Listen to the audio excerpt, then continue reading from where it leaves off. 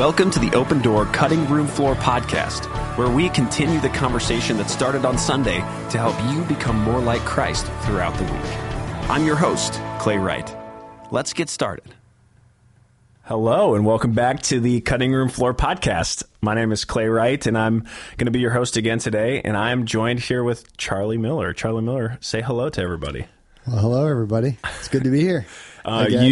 You should know Charlie because he's been on some of our roundtables, and he's also the campus pastor at the Avon Lake campus. So if you have any shout outs to make, we'll maybe save some time at the end for those. Sounds good. Yeah, it'll keep people listening, the whole time. I've been looking forward to this conversation for a couple reasons. Number one, because I just genuinely enjoy talking with you. But number two, because I did a little bit of research since Sunday, and I have like a little fact check for you. Okay.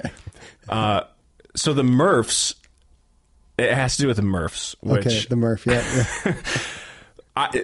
Online, it doesn't say that you have to wear a 20-pound weight vest. Where are you reading this? So Joy, my wife Joy, read it and told me, because I told her I didn't think that I could do one if my life depended on it, like given any amount of time in the shape that I'm currently in. And she looked it up to try to bolster my self-confidence. Mm-hmm. And she said, oh, the weight vest is extra. Like he's adding that on. So the actual way to do the full workout is you wear a weight vest and you do 100, 200, 300. So 100 pull-ups, 200 push-ups, 300 squats, straight, like 100 really? Straight. Yeah, you do 100. It's called unpartitioned. So you do 100, 200, 300 of those workouts and then run. So do you run the mile before and after? Yep, or just okay? Yep, one before, one after. How most people break it up, even in the CrossFit Games, how they break it up is you wear the weight vest and then you do 5 pull-ups, 10 push-ups, 15 squats, and you do 20 rounds of those. So that gives your muscles a little bit of time to like recoup. Yeah. So you do 5, 10, 15, 5, 10, 15, do that 20 times. And then you run another mile. The first year I did the Murph, I did not use a vest. So like you can do your own version of the Murph. So like a lot of guys that do it, they don't wear a vest. Okay. But if you want to go technical, like CrossFit Games and stuff, plus I'm going to call BS on that one too, because I'll show you where it says vest. Where it says the weight vest. I looked on the website, on the CrossFit website, and it said vest. Really? So, okay. Well, that's good. I'm calling fake news. I do, regardless of whether or not it's necessary for the workout. Are you going to do it with me this year? Is that what you're getting at? Well, that's a good question. I had somebody approach me and they wanted to do it with me. So I would love to try. Actually, how many days away is that? Is it a month away from? It's about a month away now. Yeah. I actually do think I could complete it given an infinite amount of time. Oh, I'm telling you, guys that have never done it before, they'll show up and do the Murph. Like they don't work out, and they'll show up and do it, and it just takes a while, but you get it done. And that's part of it is that you learn how to grind. It's just a grind. The thing is the pull-ups are what scares me. I think I could do everything else, but 100 pull-ups in one sitting. Yeah. So some guys, like you can do it with like assisted pull-ups. So like some guys will, they'll get like a band. Or like have somebody hold your legs. Yeah. What I did the first year, I had a band up on the bar. And so my first year I competed, probably the last 4 or 5 sets. Sure. I was band assisted, which just helps a little bit get over the bar. But the goal is to do it without that, obviously. Yeah. So like the first year I did it, no weight vest, band assisted. The second year I did it, weight vest, no band assisted. So my threshold grew. That's but crazy. I have not been working out as much as I want to be right now. Yeah. Since the moving here and stuff. So I don't know that my time will be that great. This could be the time that you could beat me this year. So what is a good time to do a Murph?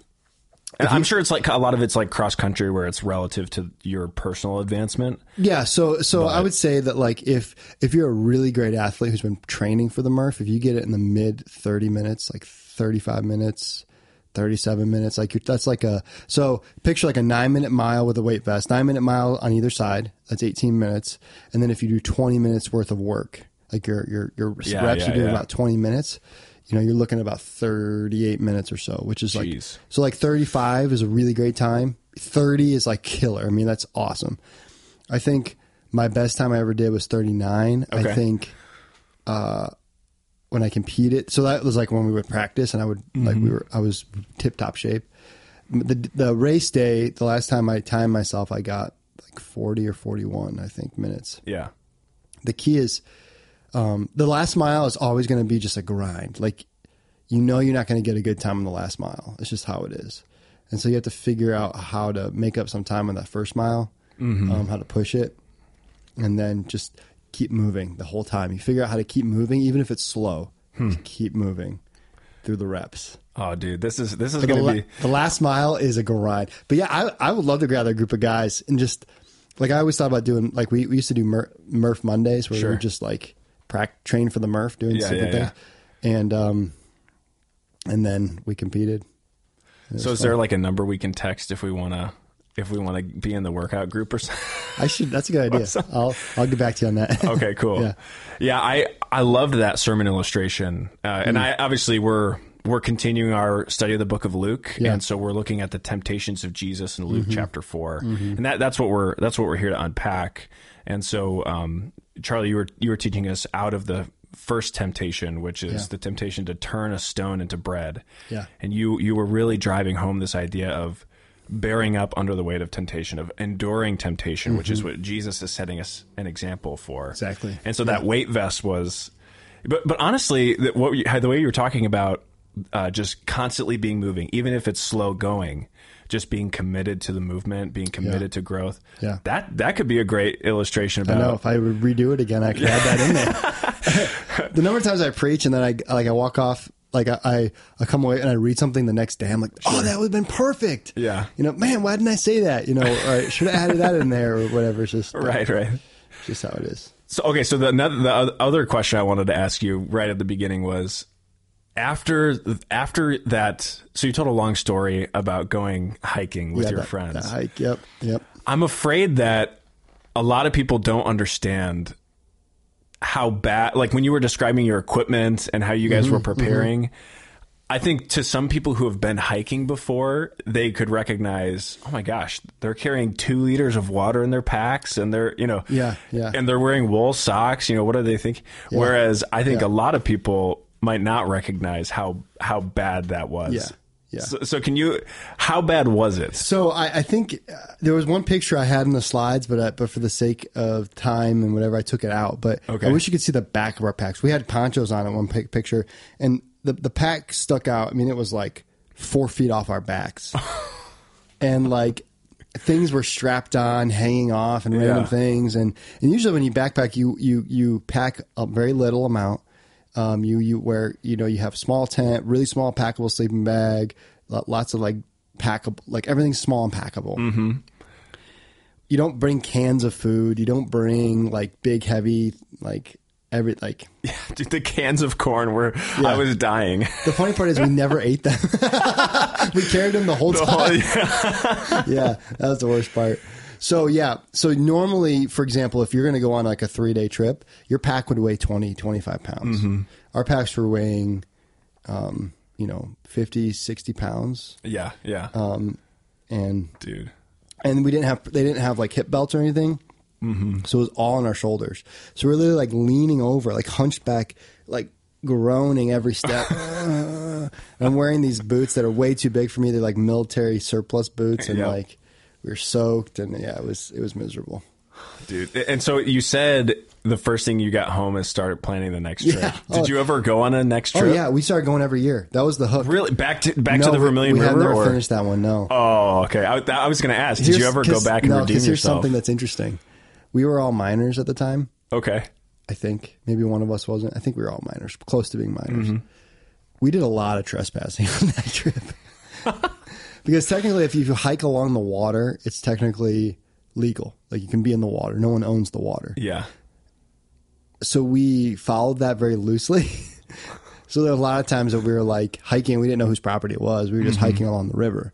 And we just figured that, a lot of it was owned by the state or Metro Parks or whatever, but most of it I think was probably private. And so probably was a little bit more sketchy than we realized. Gotcha. And so we would love to. We've talked about it. It'd be more realistic to like kayak it or something. Sure. Stay on the river and like kayak it or something like that. And then find places where you can camp like along the way. Yeah. But really, if you kayaked it, you probably could get it. Where we got to, we made it up to Wakeman area. So you probably can make it from Wakeman to Vermilion.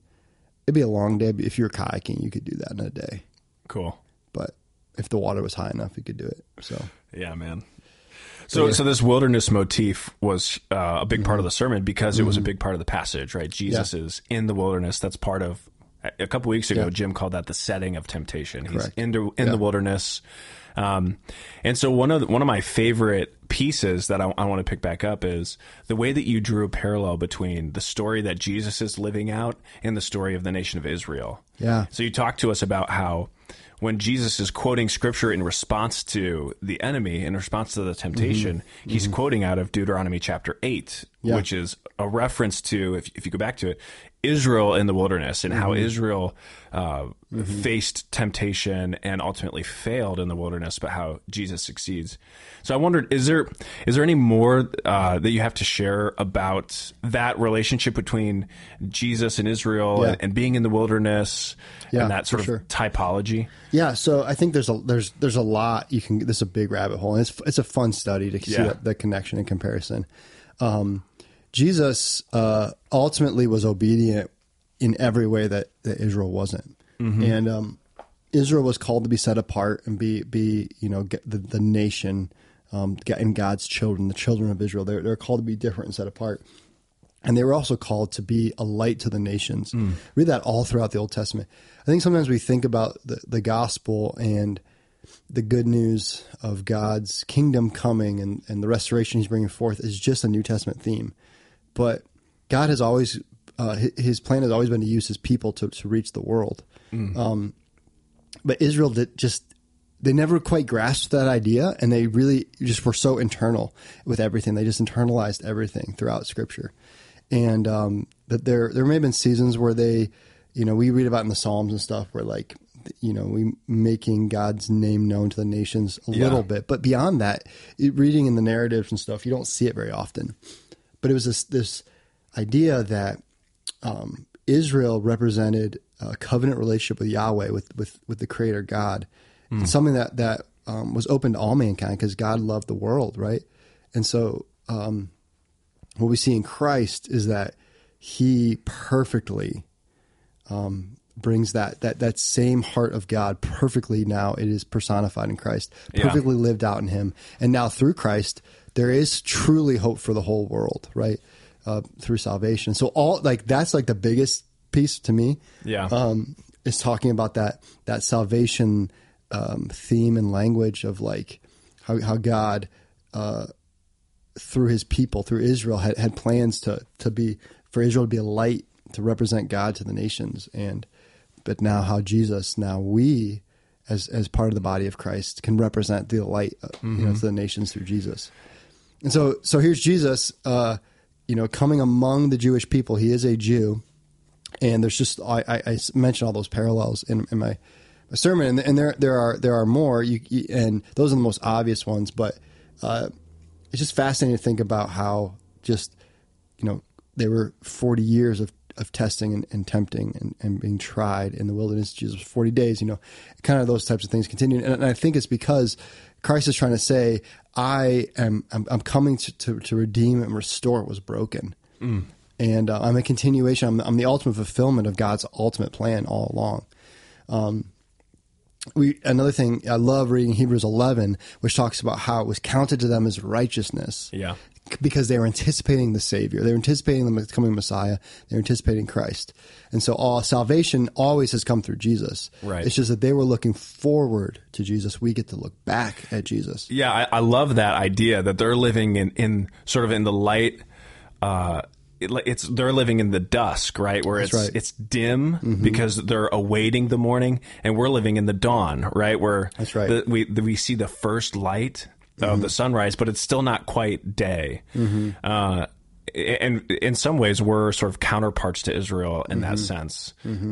as the church. But so then obviously we can look back to Jesus' example in the his temptations in the wilderness. But as you know, right now we're reading through the book of Deuteronomy in our church devotions. So is there stuff that we can learn from looking at Israel's example in the wilderness? I mean, a lot of ways it's what not to do, I guess, right?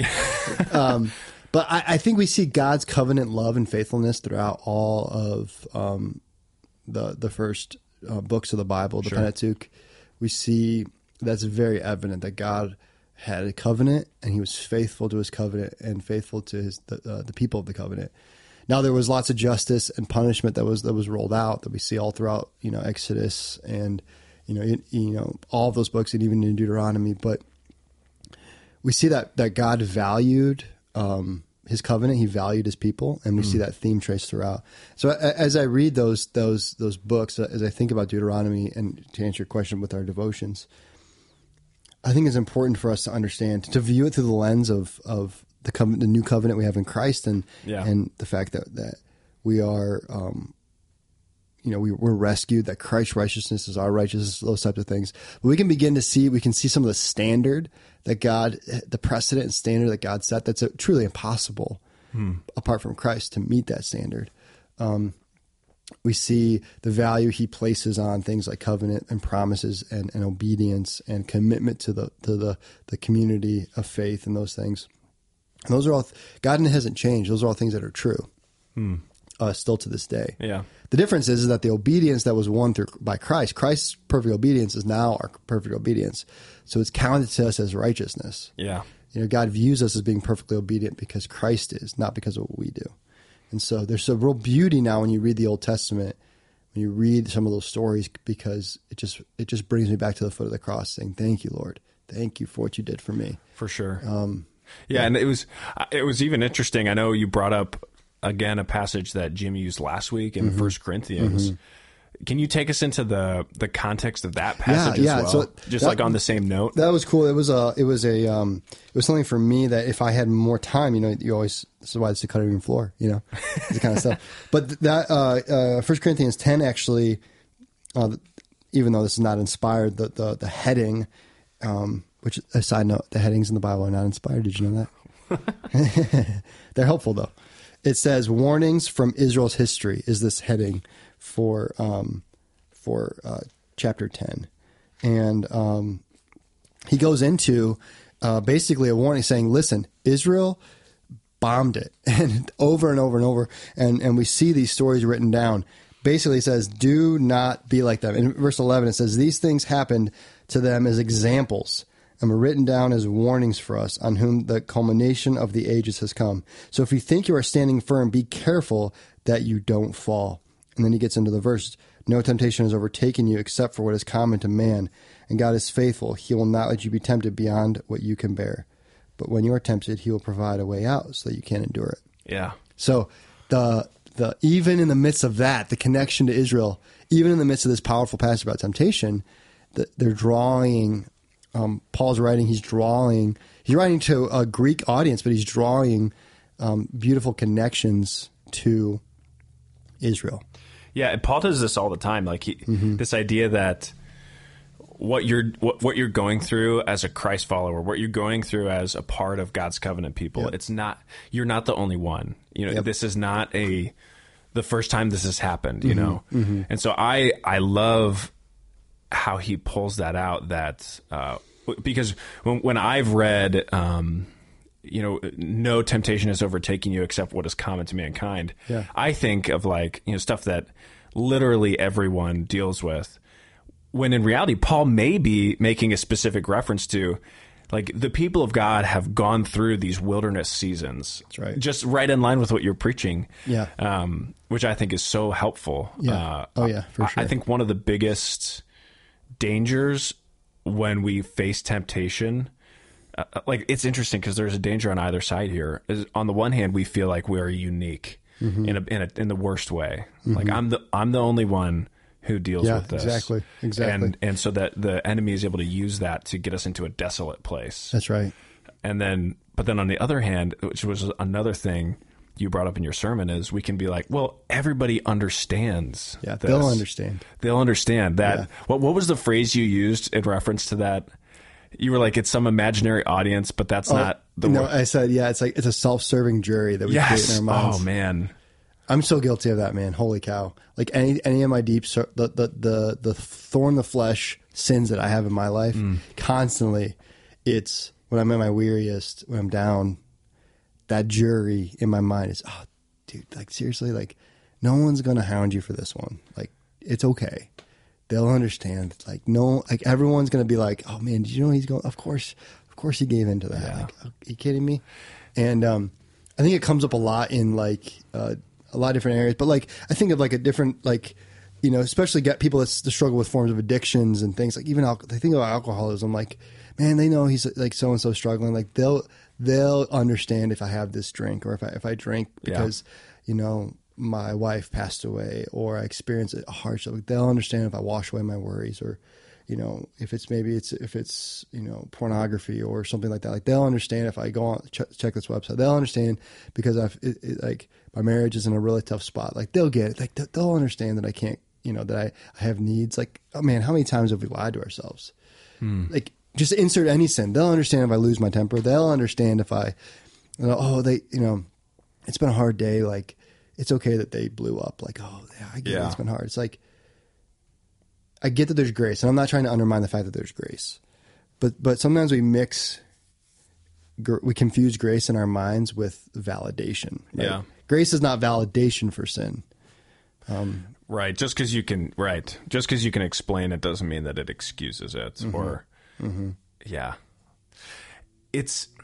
I don't remember if this ended up in the life group questions or not, but a question I was thinking about on Sunday listening to the sermon was, why is it that sin always feels like the easy way out? And I don't know, you know what I mean? Like I was just question. Like what, because we know that, you know, you're talking about God's best, and this is what his design is for us. And this is what we're made for. And then on the other hand, we're offered what Lewis, I quoted this on the podcast last week, but what Lewis would call mud pies. You know, we're in the slum, we're playing with mud, we're eating mud, as compared to like a vacation out at the beach. Yeah. You know, we're messing around with dehumanizing, trivial, fleeting pleasures. And to us, that feels like the easy way out. Like, why is that? Yeah. So this is bear with me a couple analogies. I think in analogies. So sure. I think like if you picture a stream of water always goes on the path of least resistance. So I think temptation and the temptation to sin is on the front end is the path of least resistance. The resistance comes after, when you feel that guilt and that shame. That's when you feel the resistance. Yeah. The resistance to do the right thing or to endure or push through temptation on the front end is where it's hard. And on the back end is when you feel that freedom. It's reversed. So naturally humans, I love archery. I'm an archery geek. And, one of the things about archery that's fascinating. So there's a program I've taken. It's called Shot IQ, and it's all about. It's an online coaching thing. I gotta tell you, I'm a geek when it comes to archery. But it's all about how to control your mind, because archery is a mental game. Because what happens is you're basically when you pull back a bow, you're bracing for an explosion, and your body, the subconscious, will never let your body experience an explosion. It always braces itself. And so right when you go to release, you brace. And you'll see like if you mess up an archery shot, it's because last second you brace for the explosion, the release of the string and the explosion. And the arrow goes wherever, right? It's when you make a surprise release where you pull back and you release, just a surprise release, because you weren't focused on the release. And because your subconscious, if you allow your subconscious to take over, it's the same thing with sin. If we allow the subconscious in our life to take over, we're always going to avoid the path that brings an explosion or hardship or something that's challenging. If we're not cognitive thinking about it, just like an archery shot, you have to cognitively think through, okay, my aim's set, now I'm going to pull through my shot and I'm going to do a good release. And you actually think about it. If you allow your subconscious will always take the easy way out and always avoid that explosion or that hardship. It's the same way. I'm sorry, I'm burping a lot. excuse me, Chipotle for lunch. It's the same way with the sin, I think. I think sin up front is the path of least resistance, because we're being hounded with temptation. And that temptation is like we'll stop tempting you. Like, you will stop feeling this temptation. It'll be gone in a second if you give in, right? The temptation is gone when you give in, because you've given in. So there's this moment of utter clarity and utter disgust with yourself on the other end. And it's just fascinating. And I'm talking about, like, there are times where we sin over and over and over, we don't realize it, and then someone brings it up to our minds, and it's like, whoa, like, what have I done? So I'm talking about that moment of clarity. Yeah. I think every sin's a little different in that way. It depends on what it is. But if it's that go-to gut-wrenching sin that we keep finding ourselves in, like, the number of times I've walked away from a conversation going, like, I cannot believe I just, like, gossiped for half an hour with that person. And I didn't even realize it. And it hits me on the other side, like, what? And I can remember before I went to that conversation, I remember that still small voice saying, man, like, you don't need to be saying this stuff right now. You know, like, you can get out of this conversation right now. In the back of my mind, I'm like, you know, like, cause how awkward is it to say, actually, you know, like, maybe we shouldn't talk about this right now. Maybe we should, like, that's the tension, right? I don't want to say that to that person, because then, like, that cool buddy feeling you have, like, oh, I got some dirt, let's share the tea, you know, like, that all is like paused, right? And it's awkward. It's like no good way to do it. And it's like, that's resistance. That's not the path of least resistance. It's like, dude, come here. Like, I got to tell you this. Like, I got to tell somebody, I just need to vent. It's like, okay, how many times, you know? Yeah. And I guess the other side of that question is, like, I don't know. And these are questions that there's not really great answers for beyond what you've said. But yeah, no doubt. Why is it so hard to do the right thing sometimes? Yeah. And even that, I don't even like that question, though, because it's like, on the one hand, why is doing the wrong thing feel like the easy way out? The flip side of that is, why does doing the easy thing sometimes feel so difficult? Yeah. And I'd like, but even... I can hear somebody, I don't even know where I'm hearing this in my mind, but I'm having this memory of somebody being like, don't ever ask that question. Like, it's not, like, you can do it. You know, like, oftentimes I find myself carrying in this, like, defeated mentality. Because I know you were talking about the self-serving jury, and I've definitely had elements of that, but I fall more on the other side, where I feel like totally desolate in my temptation and sin. Yeah. Where it's like, I don't feel like I'm in a room of my peers where they're excusing it. I feel like I'm, you know, untouchable all the way over against the wall. And I feel like different people struggle with that in different mixes, you know? Well, I think for me, it depends on the sin that it is. Yeah, that's true. I think it depends on what kind of sin it is. But I'm with you. I mean, I felt that too, for sure. Yeah. Like, but how life-giving is it when you find out, like, wait a minute, like, when someone comes along and goes, like, is that all you got? Like, I'll take you or whatever, and I'll raise you, you know, whatever. Like, I'll raise you a, you know, broken marriage and addiction. Yeah. And, like, you just realize, like, okay, I'm not alone. And, like, when someone has a story that's very similar to yours and they share it, like, my story is like yours. It's so... It just starts poking holes in that narrative. But yeah, I felt that, man. It's a hard place to be. C.S. Lewis talks about the formation of friendship happening over moments where one person shares something personal and intimate, and the other person says, "Me too." And there's, like, this mutuality. I definitely have experienced that in my friendships over the years. That, no doubt, when you're able to confess sin and struggles, and have the other person look you in the eye and say, not only are you forgiven, but you're not alone, because I know exactly what you're talking about. Yeah, so good. And that's, like, I hope that those are the kinds of conversations that are able to happen all across our church during this series, because I know that it's going to be tempting to allow this series to come and go when every one of us has something to confess. Every one of us has stuff that has temptations that we're dealing with. Like, I think this is an interesting thought too. I think the reason why it's important to talk about the wilderness too, and how sometimes the wilderness isn't always the temptation. The temptation is there in the midst of that, but sometimes it's just life situations you have. Sometimes confession can be, this is what's going on in my marriage, or this is what's going on in my job, or this is what's going on behind the scenes in my life. And it feels out of control, and I'm weary and I'm overwhelmed. And sometimes there's a Me Too moment in those things too. Yeah. Where you're like, dude, you're not alone. Like, not only are you not alone in your struggle against sin, you're not alone in the fact that, like, I've gone through that too, or my life stinks in this way, man, too. Like, I don't know how to get out of this either, or I'm feeling weary in this way too, and this seems overwhelming to me as well.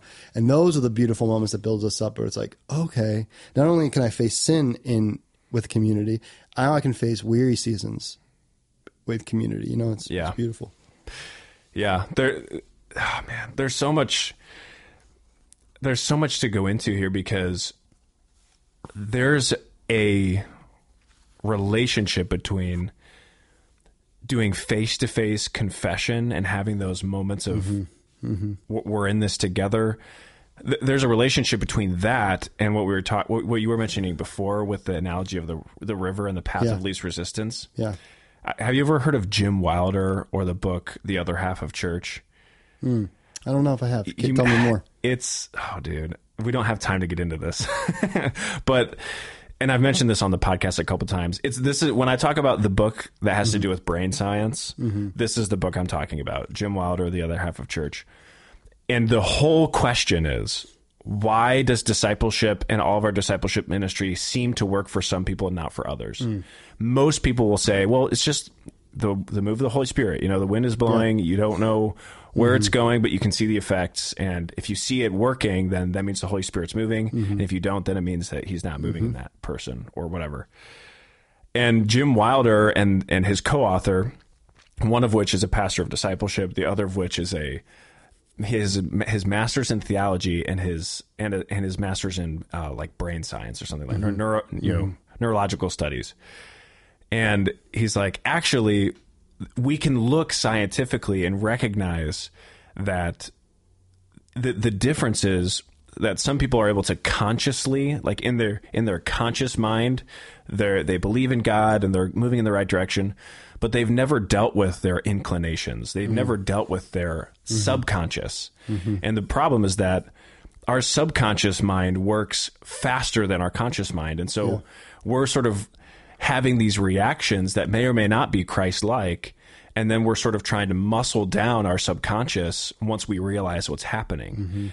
And their whole argument is that there are ways that we can address those deep-seated subconscious neurological things happening in us. And one of the things that they suggest is confession, like confessing your sin to other people, hearing them say that you're forgiven. Like that will begin to train your mind to, man, it's so, I would highly recommend the book, The Other Half of Church. It's totally changed some of the ways that I view spiritual formation and discipleship.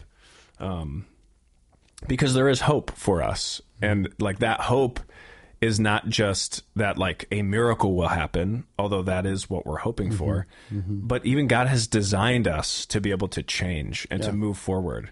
And by his grace, we can. So that's really exciting to me. No doubt. So we've got a little bit of time left here. And I want to ask at least a couple more questions. Yeah. One of them is, and we've talked a little bit about this already maybe, but I really appreciated how you brought out the idea of short-circuiting God's best in your life. Just theologically, it's a really chiseled way of thinking about it, because we don't want to think about sin just in terms of, hey, you're doing something wrong. We want to think of sin as this tragic moment where you're forsaking the goodness that God has for you and you're chasing after something that's going to destroy you. And so you're short-circuiting God's best, right? Even in the midst of like difficult situations.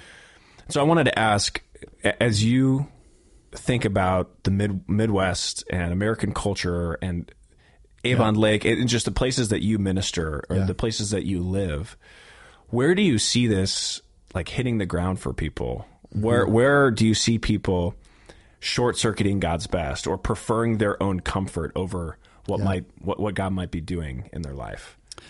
Yeah, I think of it a couple ways. I've seen it a lot in people when they experience hardship. Their first instinct is to try to solve it with some kind of a physical mean. So versus maybe going to prayer or just pausing for a minute, just to be and just to feel the moment. And we're so fast paced that it's just, okay, how can I pay for something, or will my health insurance cover this, or will, and I say these things hesitantly because I'm not saying those are not important. We do those things, but sometimes like if we're diagnosed with something, a chronic medical thing, instead of going to a place of just anxious scrambling, sometimes there's just, it's worth pausing for a minute to say, okay, God, I don't know what you're up to, but I'm going to trust you in this.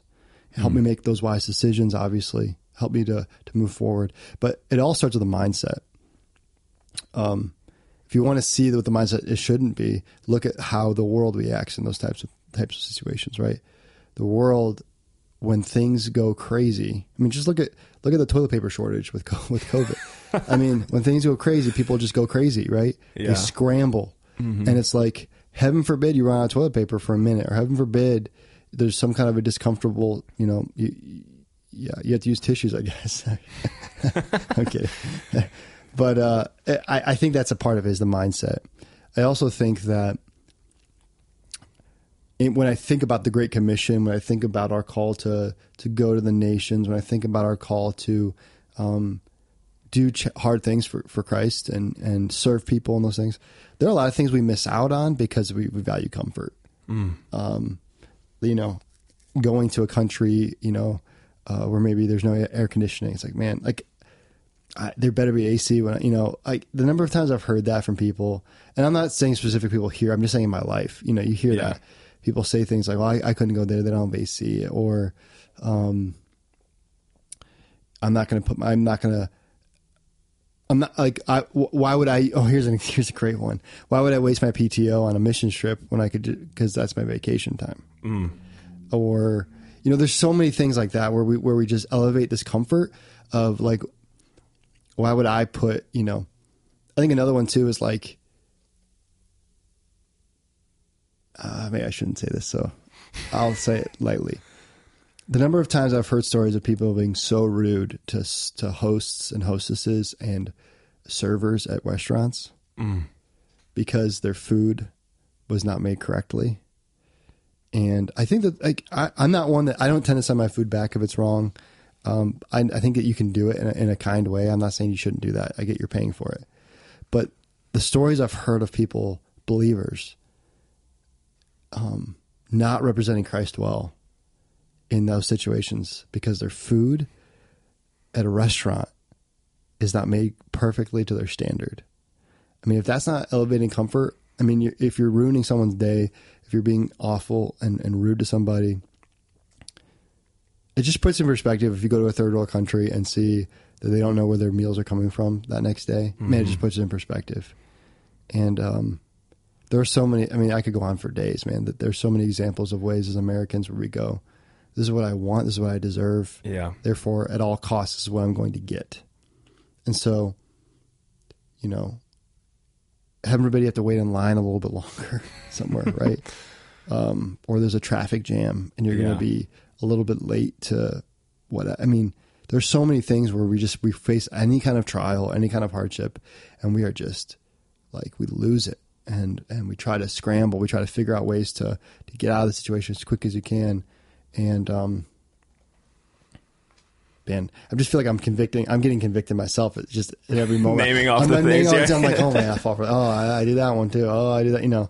There's just so many things in our lives where it can be seen as a sense of short circuiting. And granted, they're small things. They're not, I think there are other things too of like medical or big issues that happen, but just on a small scale too, we elevate comfort and run from suffering, Yeah. And I'm thinking about in James 1 where it talks about how it says, consider it pure joy when you face trials because you know that the testing of your faith produces perseverance. Like there's something that's being produced in lingering in the discomfort. Yeah. And whatever that thing is that's being produced in Ephesians, it talks, not in Ephesians, Romans 5, it gives us, there's a sort of a similar progression, and the end of which is hope, and hope doesn't put us to shame. And I think about our world and how flippant people are, how non-committal people are, how hopeless people are. So true. And it's like we don't have, we haven't, like we are missing the fruit of enduring in the midst of discomfort. Yep. Like we don't, in other words, we don't know. I mean we're not self-disciplined people. So true. It is so true. Here's a book for you, man. You gave me a book. I'll give you a book. There's a book called The Comfort Crisis. Oh no. And phenomenal book written by a guy named Michael Easter. He's not a believer, so it's not a book I'd recommend per se. I mean, it's not a heretical book by any means. In fact, there's some powerful truths in it, but it's all about how, basically in a nutshell, he just goes around the world putting himself in crazy, uncomfortable situations and the lessons he's learning along the way. And it's phenomenal just thinking about how we value comfort and we don't know how to do hard things. We don't know how to, there's no hard trial on the daily like it used to be in order to get food, in order to get, to make a living or whatever it was. Like there was always these trials that we were doing. Yeah, dude, we live sedentary lifestyles. Yeah. A lot of times as pastors. Yes. Yeah. So it's fascinating. So here's a question. I don't want to pay attention to the time, but I feel that sometimes like there are these competing narratives and there's probably a really chiseled truth in the middle. But the thing I'm thinking about is, as we're talking right now, on the one hand, you've got sort of like the narrative of like the full humanity of Jesus, and we need to recognize the limits of our humanity. And, there's something good about being limited, and we should like celebrate that. And as humans, we need to take care of ourselves. It's almost like, you have Pete Scazzero and emotionally healthy leadership, emotionally healthy discipleship type of narratives, which I love, or even, the cry of the soul with Dan Allender. I think it's Dan Allender. We talked about maybe on the last podcast, like these ideas that are they're not self-help, and they're not, they're not saying like, you need to do self-care before you can care for other people, but they're just trying to recognize, hey man, you are not Superman. You are a human being, and you need to spend time at home with your family. You need to spend time eating food. You need to spend time sleeping. Don't kill yourself by trying to run 100 miles an hour. And yet on the other hand, we've got this reality that we can't just like wantonly free discomfort in our lives. Because the question I was thinking about asking is, will discomfort just come and find us and we shouldn't seek it out? Or how can we develop self-discipline? How can we reap the fruits of, hope and perseverance? Should we just wait for those trials to come? Or are there some sort of like this? Because when I was in college, there was all these guys who would take cold showers every day, and they would do all these different exercises to try to build self-discipline. And it was interesting, and I don't think that's wrong, but it's really sort of an ascetic way of living where you're trying to cause yourself discomfort in order to grow. You're sort of like neglecting your body in some way physically in order to gain endurance. And I feel like, Scazzero and some of these other guys would be like, no, that's ridiculous. What are you doing? Like, put some clothes on, go drink some hot chocolate, and calm down. Yeah. So how do we live in the middle of that? It's probably somewhere in the middle. I mean, that's good. That's a great question. I tend to be really inspired by people while I sit on the couch. I'm kidding. But really, like the people that are putting themselves in tough situations, like I think that there's some real beauty found in challenging yourself to run a marathon, and then going through that time of challenge to do something like that, or finding some kind of a challenge in your life that you're going to train for, work hard for, and overcome. And it doesn't necessarily have to be physical, although physical fitness is a great mode for how we can accomplish that using physical fitness things. Yeah. I wonder if maybe it has something to do with how you view yourself versus how you're learning to accomplish spiritual disciplines. Because I think where Scazzero and some of those guys in that movement, which is great in the spiritual formation and some of those things, the importance is understanding who we are and what God wants to do in our lives and how the Spirit wants to move in us and how we can find our worth and our rest and Sabbath in Him, right? Absolutely. But in the midst of that, we also need to learn how do we throw off what hinders us, right? How are we throwing off our flesh? How are we defeating the flesh daily so that we can chase after Jesus more freely? There's some real beauty and lessons that can be learned through building challenges and then doing challenges and overcoming those challenges and learning the lessons along the way. Yeah. Physical challenges tend to be a great way for that. I think I've heard it said they sharpen the life knife. Once you've gone through a really hard trial that you've kind of put yourself through, like training for a marathon, or for me, a lot of it's like a hard backpacking trip or like an outdoor experience or some kind of a hard, doing an Ironman or, a Murph. A Murph. There you go. Murph's a small version of that, but I think for anybody it can be. You learn, this is from that book. It's called the Misogi. This is fascinating. So a Misogi is something that Kyle Korver, he was a great NBA shooter for a while. He's a believer as well. He would do what's called a Misogi every single year. And a Misogi, it's a Japanese, something tied to Japanese culture, Okay. but it's like a one big challenge that you do every year just to see if you can do it. And it's not something you train for. It's something you just go and do. And so there was a football coach, and I wish I could remember who it was in NFL, and he would have his team do a Misogi every year. And there was this giant stone in the bottom of this channel in California.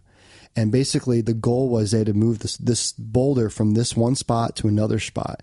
And so the team, one guy at a time, would go down there, they'd pick up the rock and walk on the bottom of the water as far as they could, and then they'd drop it, and then they'd swim to the top, and the next guy would go down and pick up this giant boulder and walk as far as they could and drop it. And it would take them like 6 hours as a team to get it done. Wow. And it was just this once a year, we're going to do this ultimate challenge to just push ourselves to the limit. And in order for it to be a Misogi, there has to be like a 50-50 chance that you're going to fail. And when you fail, you just embrace it. I didn't do it. I failed.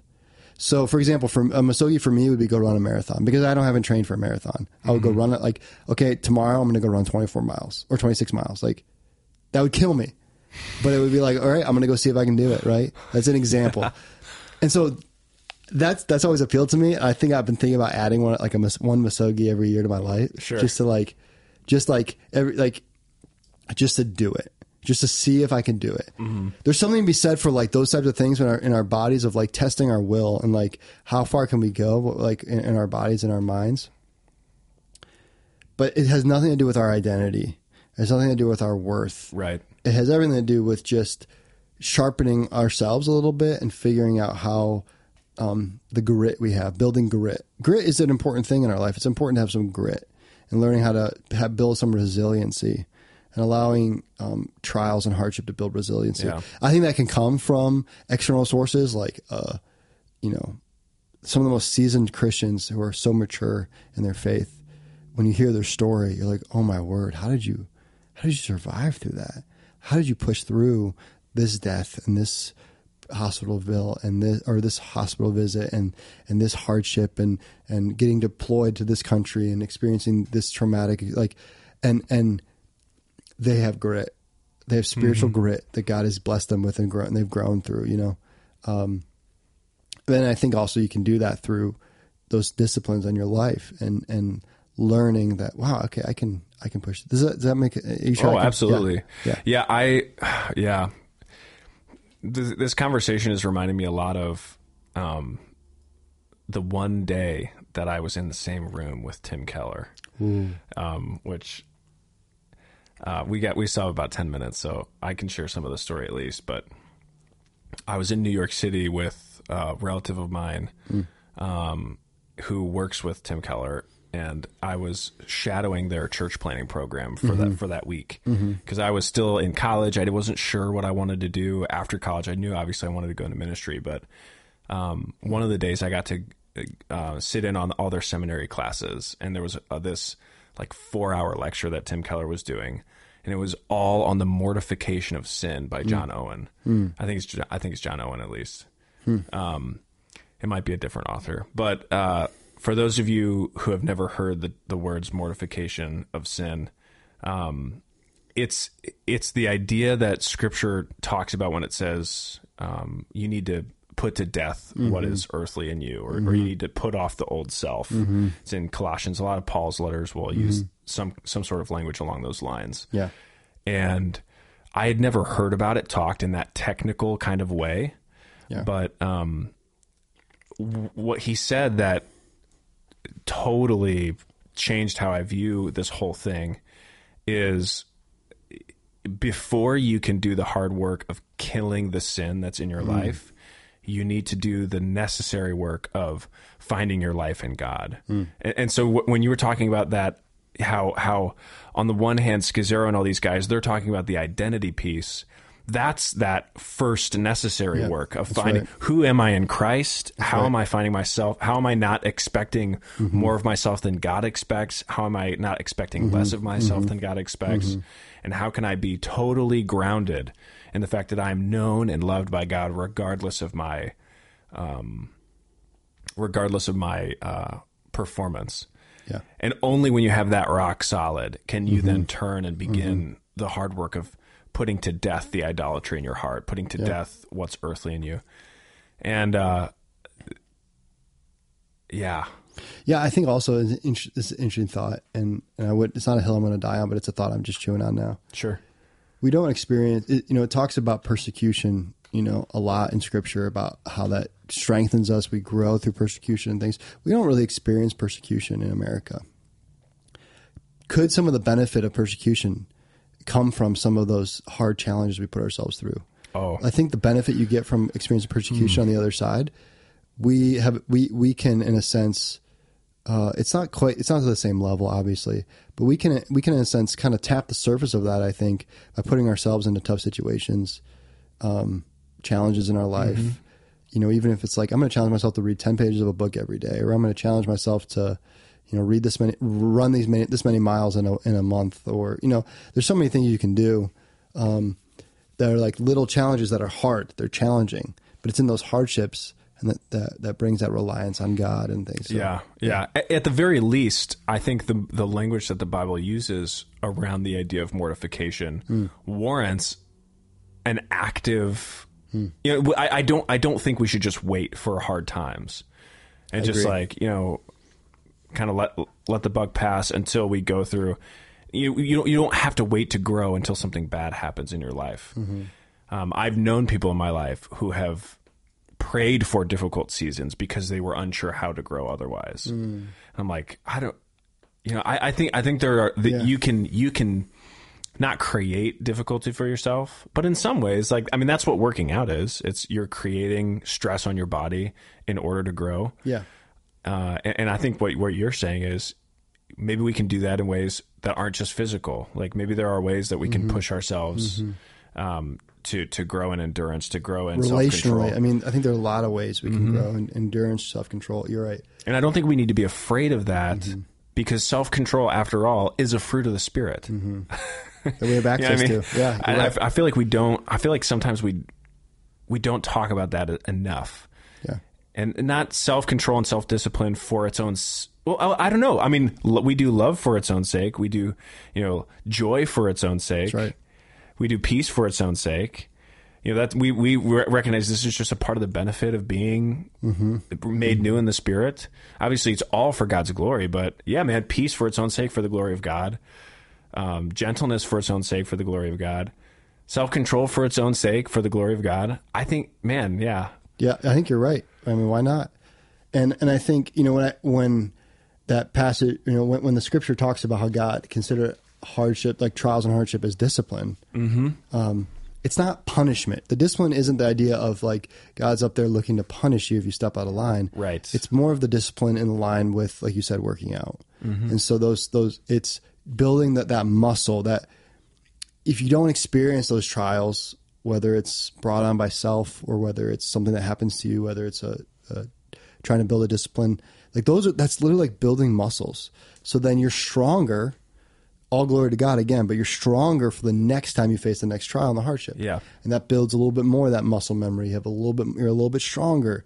And it's the same thing, that discipline that God's building in us is strengthening us in our fight against the flesh, and that tension in our bodies of like, my flesh is strong and wants to sin, but I constantly do what I don't want to do. It's that Romans 7 tension that we feel. Yeah. So, yeah. So as we wrap up and kind of round the final corner, as a pastor, as you're writing this sermon, what are some of the things that you're like hoping beyond hope are birthed in the lives of people? Like is there anything that you're like, man, I would love this week when, to see this happen in somebody's life? I would love to, like, if I were sitting in a coffee shop, just overhearing people from our church talking, I would love for their conversation to be like, I'm anxiously looking around waiting for what God's going to do because of this trial I'm in. My eyes have been opened and I want to see what God's up to. Like, if people could come to the place where, like, all right, God, like, I'm living in full anticipation. I'm excited. There must be something you're trying to do here. That would be, to me, that's a win. That's a win for my life. I want to view in a small way. Anytime I felt it this week because it was on my mind in a small way. Like, I'd feel like that tension of a decision we had to make or a medical bill or something. It was just kind of like, okay, God, like, this is uncomfy a little bit. I wouldn't quite call it a trial, but it's uncomfy, right? Yeah. So, okay, God, like, what do you want to do? How are you going to show up? Yeah. And I'm telling you, man, there was a huge answer to prayer this week. Huge way that God showed up. And it was in one of those moments where I was just overwhelmed. I was so overwhelmed. And I was so overwhelmed that I forgot to pray. Like, I wasn't even praying about it, and God still answered the prayer. I mean, I was like, all right, Lord, you're so good. You're not reliant on my prayers. Yeah. But if people could just start to just change that, like I said, that paradigm shift of how can I endure through this? What does God want to teach me on the other side? And in the middle of it, okay, God, like, I cannot, like, I got the popcorn. You know that gif where the guy's eating the popcorn and he's like, when it's got to get good, it's like, all right, like, that's how we should live, like, holding that popcorn. All right, like, all right, Lord, like, if anyone else in the world were to get this news or experience what I'm going through, like, they would lose their minds. But I know that you're up to something. Yeah. If that's what people could take away, that right there, that's it. That's awesome, man. So, yeah, well, I pray that happens all over our church because we're not promised anything, and who knows what's around the corner. That's right. Individually, as a group, in America. But what we are promised is that God will be with us. That's right. And so we can always, man, that's awesome. Thank you so much. Yeah. I appreciate you bringing the word for us this Sunday. Do you have any shout outs that you want to make to Avon Lake? I want to make sure I circle back around to that. That's a great question. I missed being there. I love my peeps out there in Avon Lake. So I guess I'll give a big shout out to everybody. I heard Kyle Burris was holding down the fort. I heard he was, and Pastor Mark was there. Yeah, doing announcements. It was all hands on deck, and that's so fun. I guess it was an awesome Sunday there. So can't good. Wait to be back on Sunday. So. I hadn't visited in a long time until very recently, and I felt right at home when I showed up. So there's energy, man. It's been awesome. It's been a wild but fun ride. I'll tell you that. So yeah. Good. Fantastic. Well, it's great to have you on here, Charlie. Good conversations. And if you're listening to this conversation and you're thinking, man, I had this question about the sermon and that they didn't address. Well, there's good news. We have an email account set up just for you, podcast@opendoor.tv. If you're listening to the sermon and you've got questions, we would love to interact with that. Send them in. Yeah, send them in. Yeah, we want to. Charlie wants your questions. We want to invite you into this conversation as much as we can because we want to together learn from the Word. When we want to approach this, all of us underneath the Scriptures, underneath the text. As we're following Jesus, that's what we want to be about. So send in your questions, and we'll catch you next week. Thanks so much for joining us for this episode of the Open Door Cutting Room Floor podcast. But don't let the conversation end here. Find a group where you can deepen your roots at connect.opendoor.tv. And don't forget to submit your questions to podcast@opendoor.tv. Have a great week, and we'll see you Sunday.